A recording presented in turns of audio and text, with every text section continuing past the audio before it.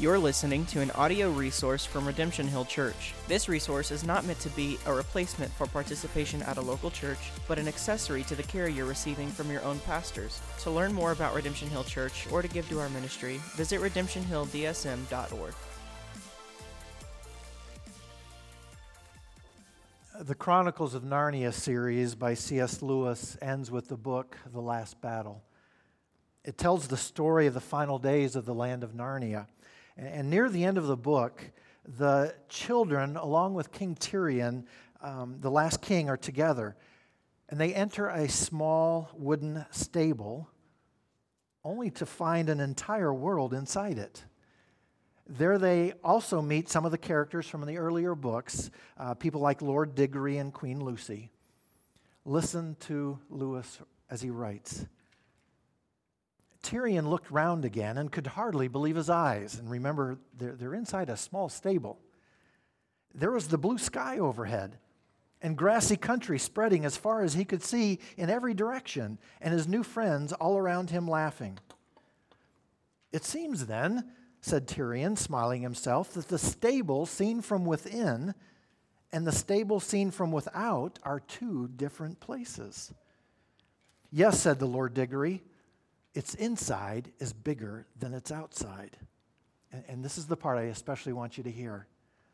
Yes, said Queen Lucy, in our world too, a stable once had something inside it that was bigger than our whole world. A clear reference to the baby Jesus. He was small, and yet there was a magnificence, an enormous scope about him. There was much more than meets the eye. From all outward appearances, he was just another baby that had been born. Nothing out of the ordinary. The only ones who cared or even knew about his birth were his parents, an innkeeper perhaps, and some lowly shepherds. And they knew about him only because a flash mob of angels showed up in the night sky, scaring them half to death. But by and large, his birth went unnoticed. It appeared to be completely insignificant. John, the author of this fourth gospel, asserts that nothing could be further from the truth. His birth was massively significant. It was an event that changed everything. What I'd like to do this morning is to explore with you what John has to say about Jesus' birth. I want to look at Christmas according to John. From a volume perspective, it's not much.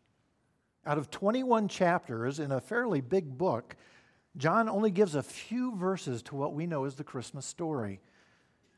But oh, the truths that are packed inside these few words. In verses 14 through 18, John shows us several things. He shows us two mind-boggling realities about Jesus. He shows us two breathtaking gifts from Jesus. And he shows us two heartfelt responses to Jesus. That's what we're going to explore this morning.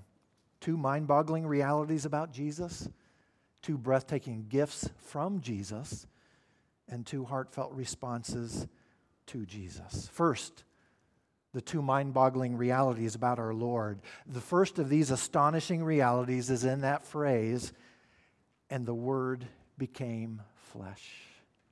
Let me try to unpack that a bit.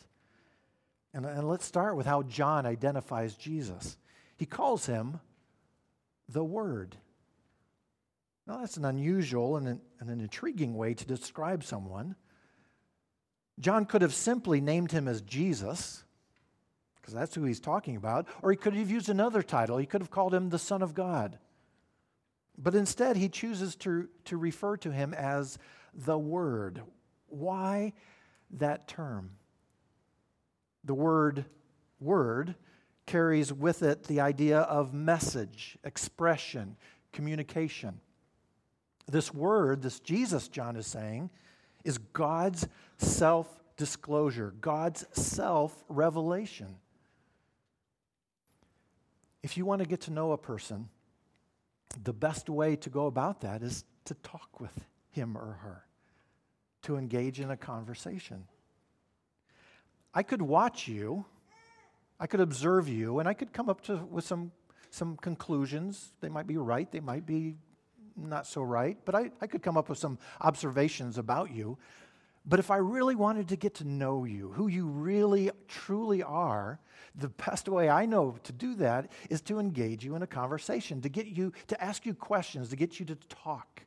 Tell me about what you feel, what you think, what's going on in your world.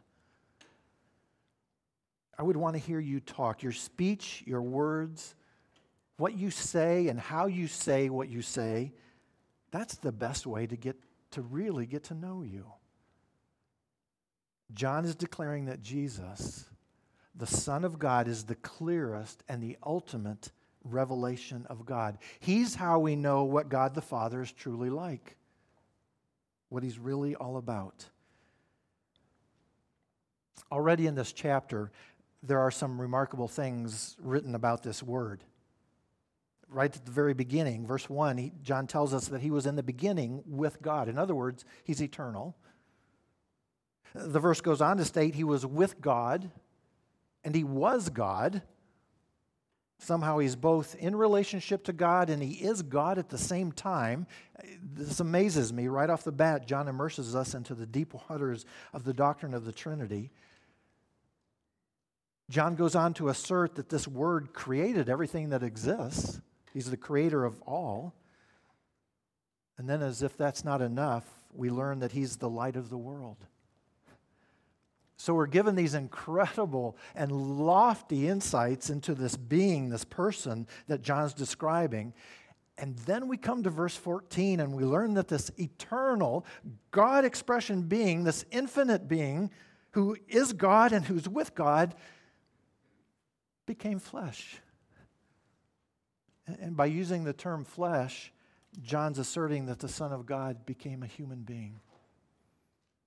This infinite, magnificent being took on human nature in all its frailty and weakness. Scholars and theologians sometimes use the word incarnation to emphasize that He took on meat and bones. He's incarnated, He's infleshed. The point is, He didn't just appear to look like a man, He actually became one of us. He had a body, soul, mind, will, emotions, the whole 9 yards. I don't know if any of you remember, it was almost 25 years ago now, Joan Osborne came out with a song on secular radio called One of Us. In the song, there are a lot of questions, theological questions about God. But the question that kept getting asked over and over again is, what if God was one of us? Now, I was trying to figure out the theology of the song, and I'm not sure I fully understand it, but I know the answer. I know the answer to the question is He was. He became one of us. He became flesh. Now, if you're having trouble wrapping your mind around this concept of the incarnation, let me assure you, you are not alone. Sam Storms, a pastor, an author, and a very smart man, calls this verse, John 1:14, the most amazing verse in the Bible. And then he explains, by amazing, I mean incomprehensible, stunning, bewildering, beyond the capacity of the human mind to fully grasp.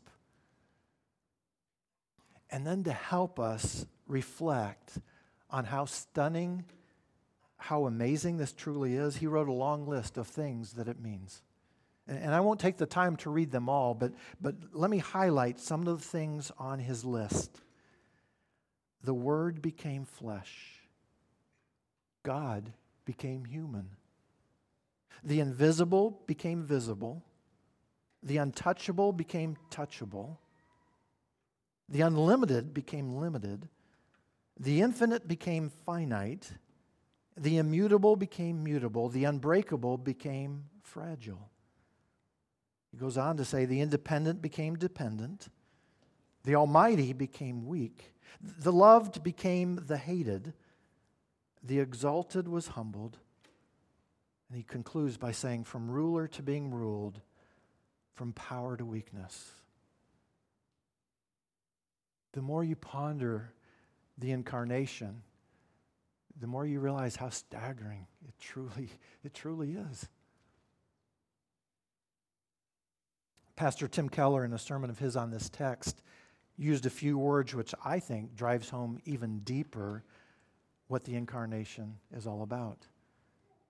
He said, what the Word made flesh means is the Word made accessible, the Word made vulnerable, and then he adds, it ultimately means the Word made killable. And if you know the rest of the story, how Jesus' earthly life ends, you know that he was indeed brutally killed. In fact, his cruel death on that Roman cross is the cornerstone of our faith. In order for that to happen, he first had to be made killable. He had to become flesh.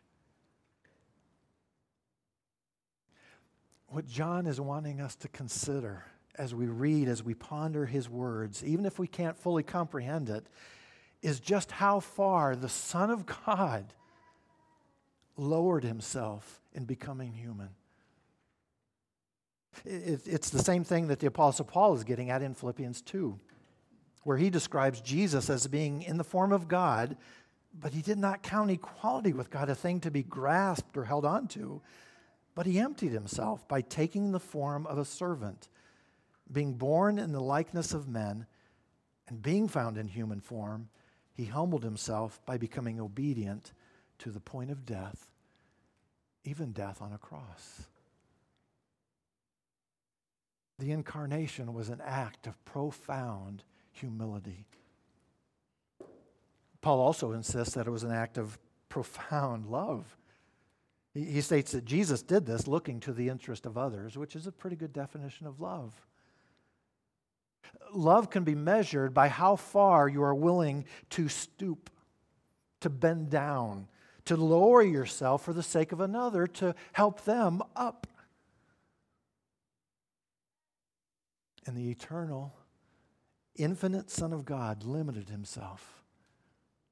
He lowered himself beyond what we can even grasp. He condescended, he stooped to the extent of becoming one of us, and then he went even farther to the extent of surrendering his own life on a cross in your place and in mine. That is mind-boggling. And if you grasp it by faith, it's also life-changing.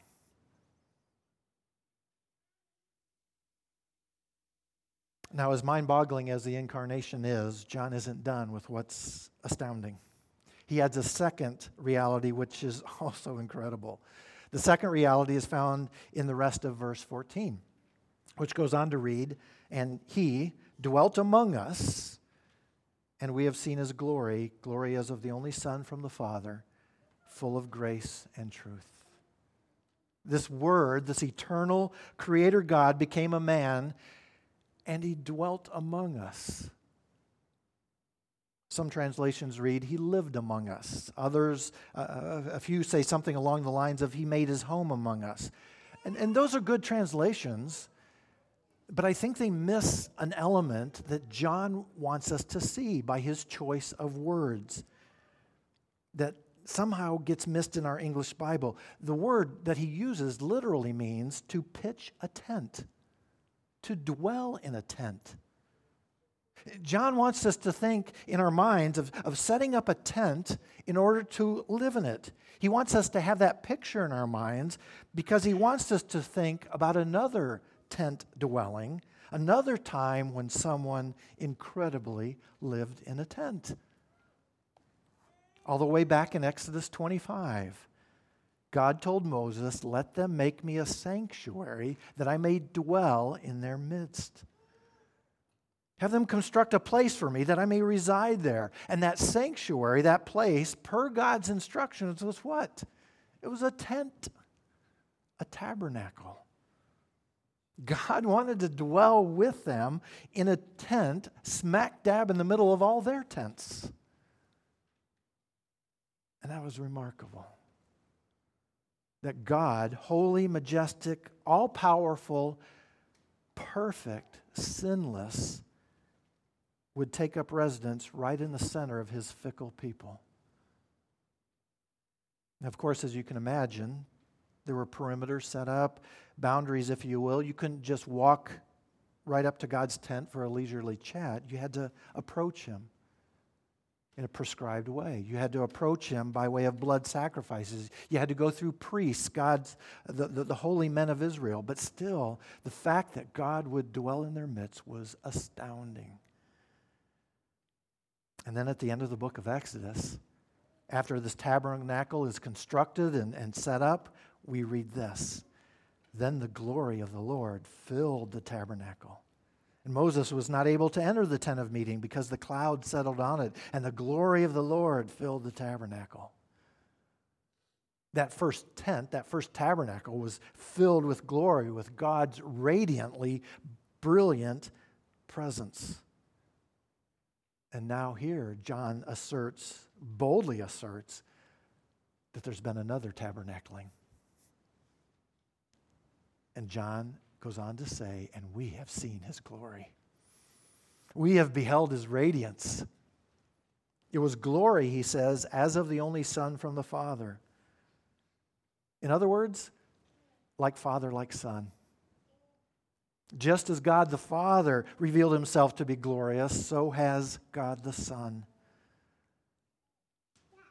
Now, not everyone saw Jesus' glory. Perhaps John has in mind that time that he and James and Peter got to go up on the mountain where Jesus was transfigured. And according to Matthew's account, Jesus' face shone like the sun and his clothes became white as light. Perhaps that's what he's referring to. But as impressive as that was, I don't think that's what John primarily has in mind here. I'm convinced he's referring to Jesus being full of grace and truth. He says that's what we saw as glorious. But more on that in a moment. Before we get there, I want to make sure we hear God's heart in Jesus' tabernacling with us, his dwelling with us. All other religions are essentially about our attempts to reach up to God, to somehow prove ourselves, somehow do what is right, somehow earn his favor so that we can achieve and attain up to God. Christianity is unique in that it's about God coming down to us, God being with us, God wanting to be with us. We actually see this all throughout the Bible. It began in the Garden of Eden when God would come to Adam and Eve in the cool of the day to walk with them. We see this at the other end of the Bible as well. We see this, that this will continue on into eternity future. Revelation 21, we read, "And I heard a loud voice from the throne saying, 'Behold, the dwelling place of God is with man. He will dwell with them, and they will be his people, and God himself will be with them as their God.'" You hear God's desire to be with us? It's constant. It's all throughout.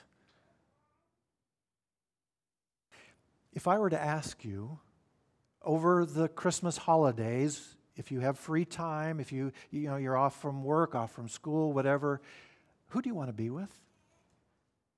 Invariably, your answer would be, I want to be with those I love. I want to be with those I enjoy, that I like being with. Precisely. God says, I want to be with you. The birth of Jesus, his tabernacling with us, is God loudly declaring, Jesus loudly proclaiming, I want to be with you. It's a strong statement of his love.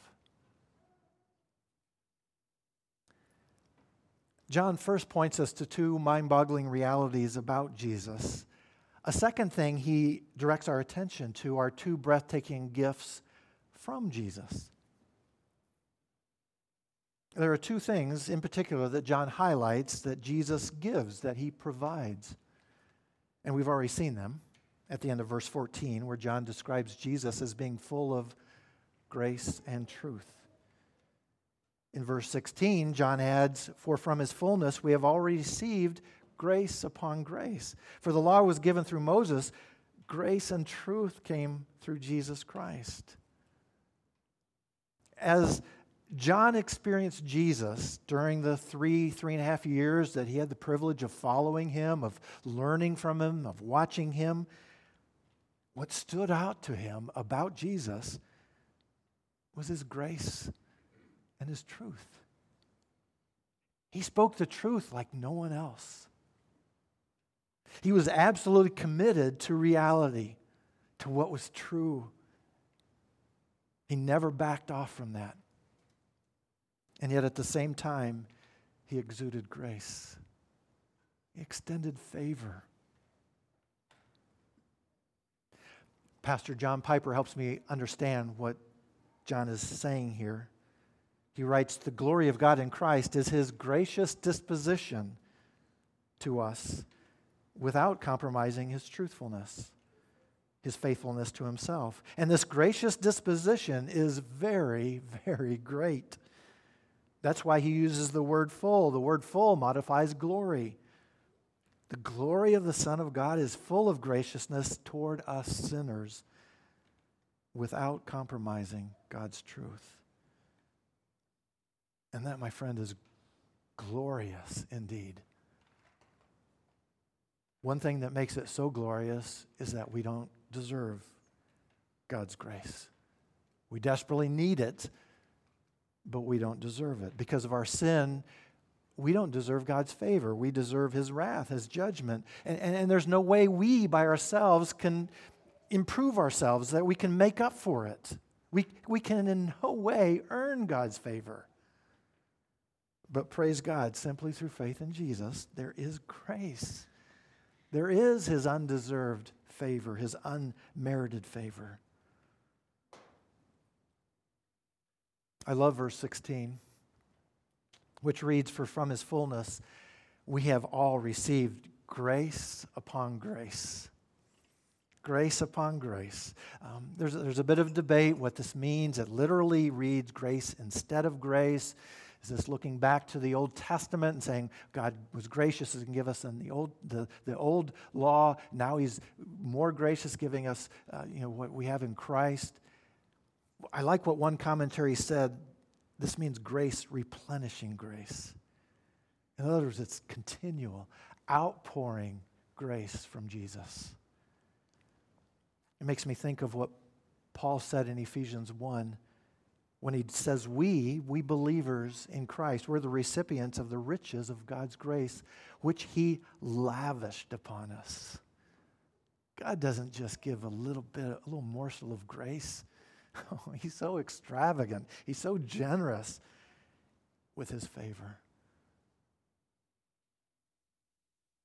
John's point is that when Jesus came to earth, he came with an overabundance of grace and truth so that he could gift you and me with what we need more than anything else in the world. We need his grace and his truth. And as the rest of the book of John makes clear, the way we get these gifts is simply by faith.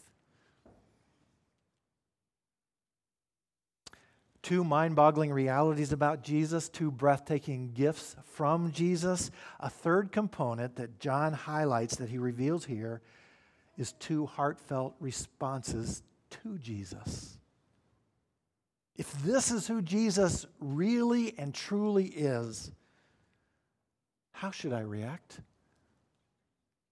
What's the proper response to one who is both God and man, who lovingly and graciously chose to be one of us and to dwell among us in order to reveal the truth to us and then to extend unmerited favor to us? How do you respond to someone like that? I'm sure there are many good ways to respond, but John highlights two. He invites us to respond by prioritizing Jesus and by beholding Jesus. First, prioritizing Jesus. I see this in John, the author's quote of John the Baptist's words in verse 15. There's a couple Johns in here. He's quoting John the Baptist, who said, "He who comes after me," meaning Jesus, "ranks before me because he was before me." John was physically older than Jesus, but he recognizes that birth order doesn't really doesn't really apply here. The Amplified Bible, I believe, captures well what John is saying. He who comes after me has a higher rank than I and has priority over me, for he existed before me.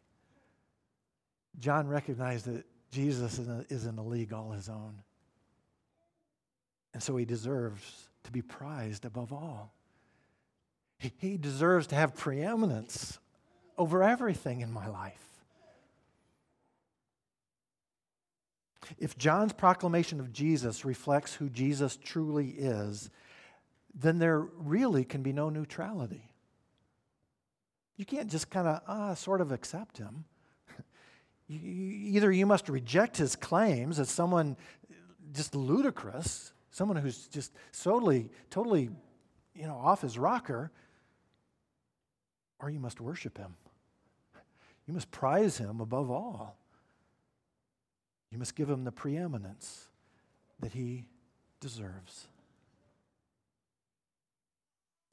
John urges us to prioritize Jesus, to make him preeminent, and secondly, he urges us to behold Jesus. In fact, it's by beholding Jesus that we want to prioritize him. In verse 14, John states, "We have seen his glory." We've seen his glory. And then in verse 18, John says, "No one has ever seen God, but the only God," referring to Jesus, "who is at the Father's side. He has made him known."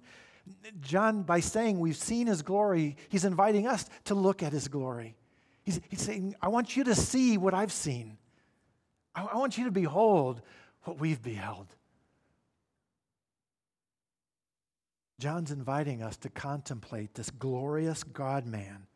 He says, if you want to know what God is like, look at Jesus.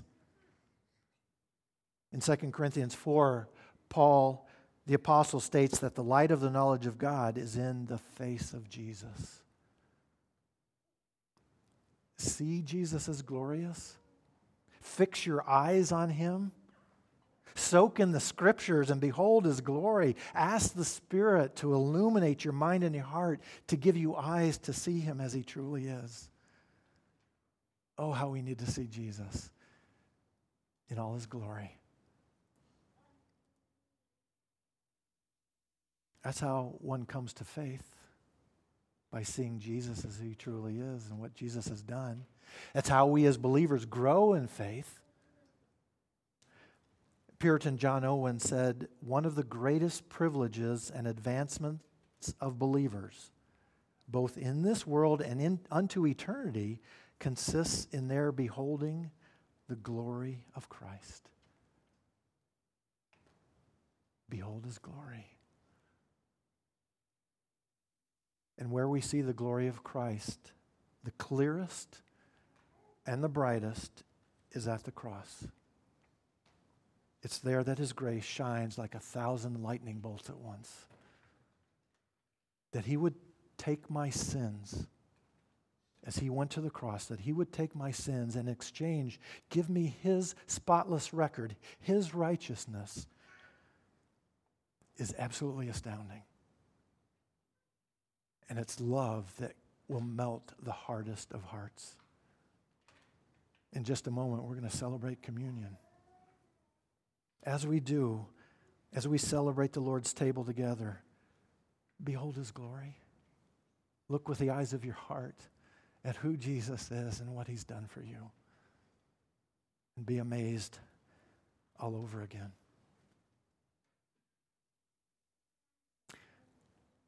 Graham Kendrick is the author of a song called Meekness and Majesty.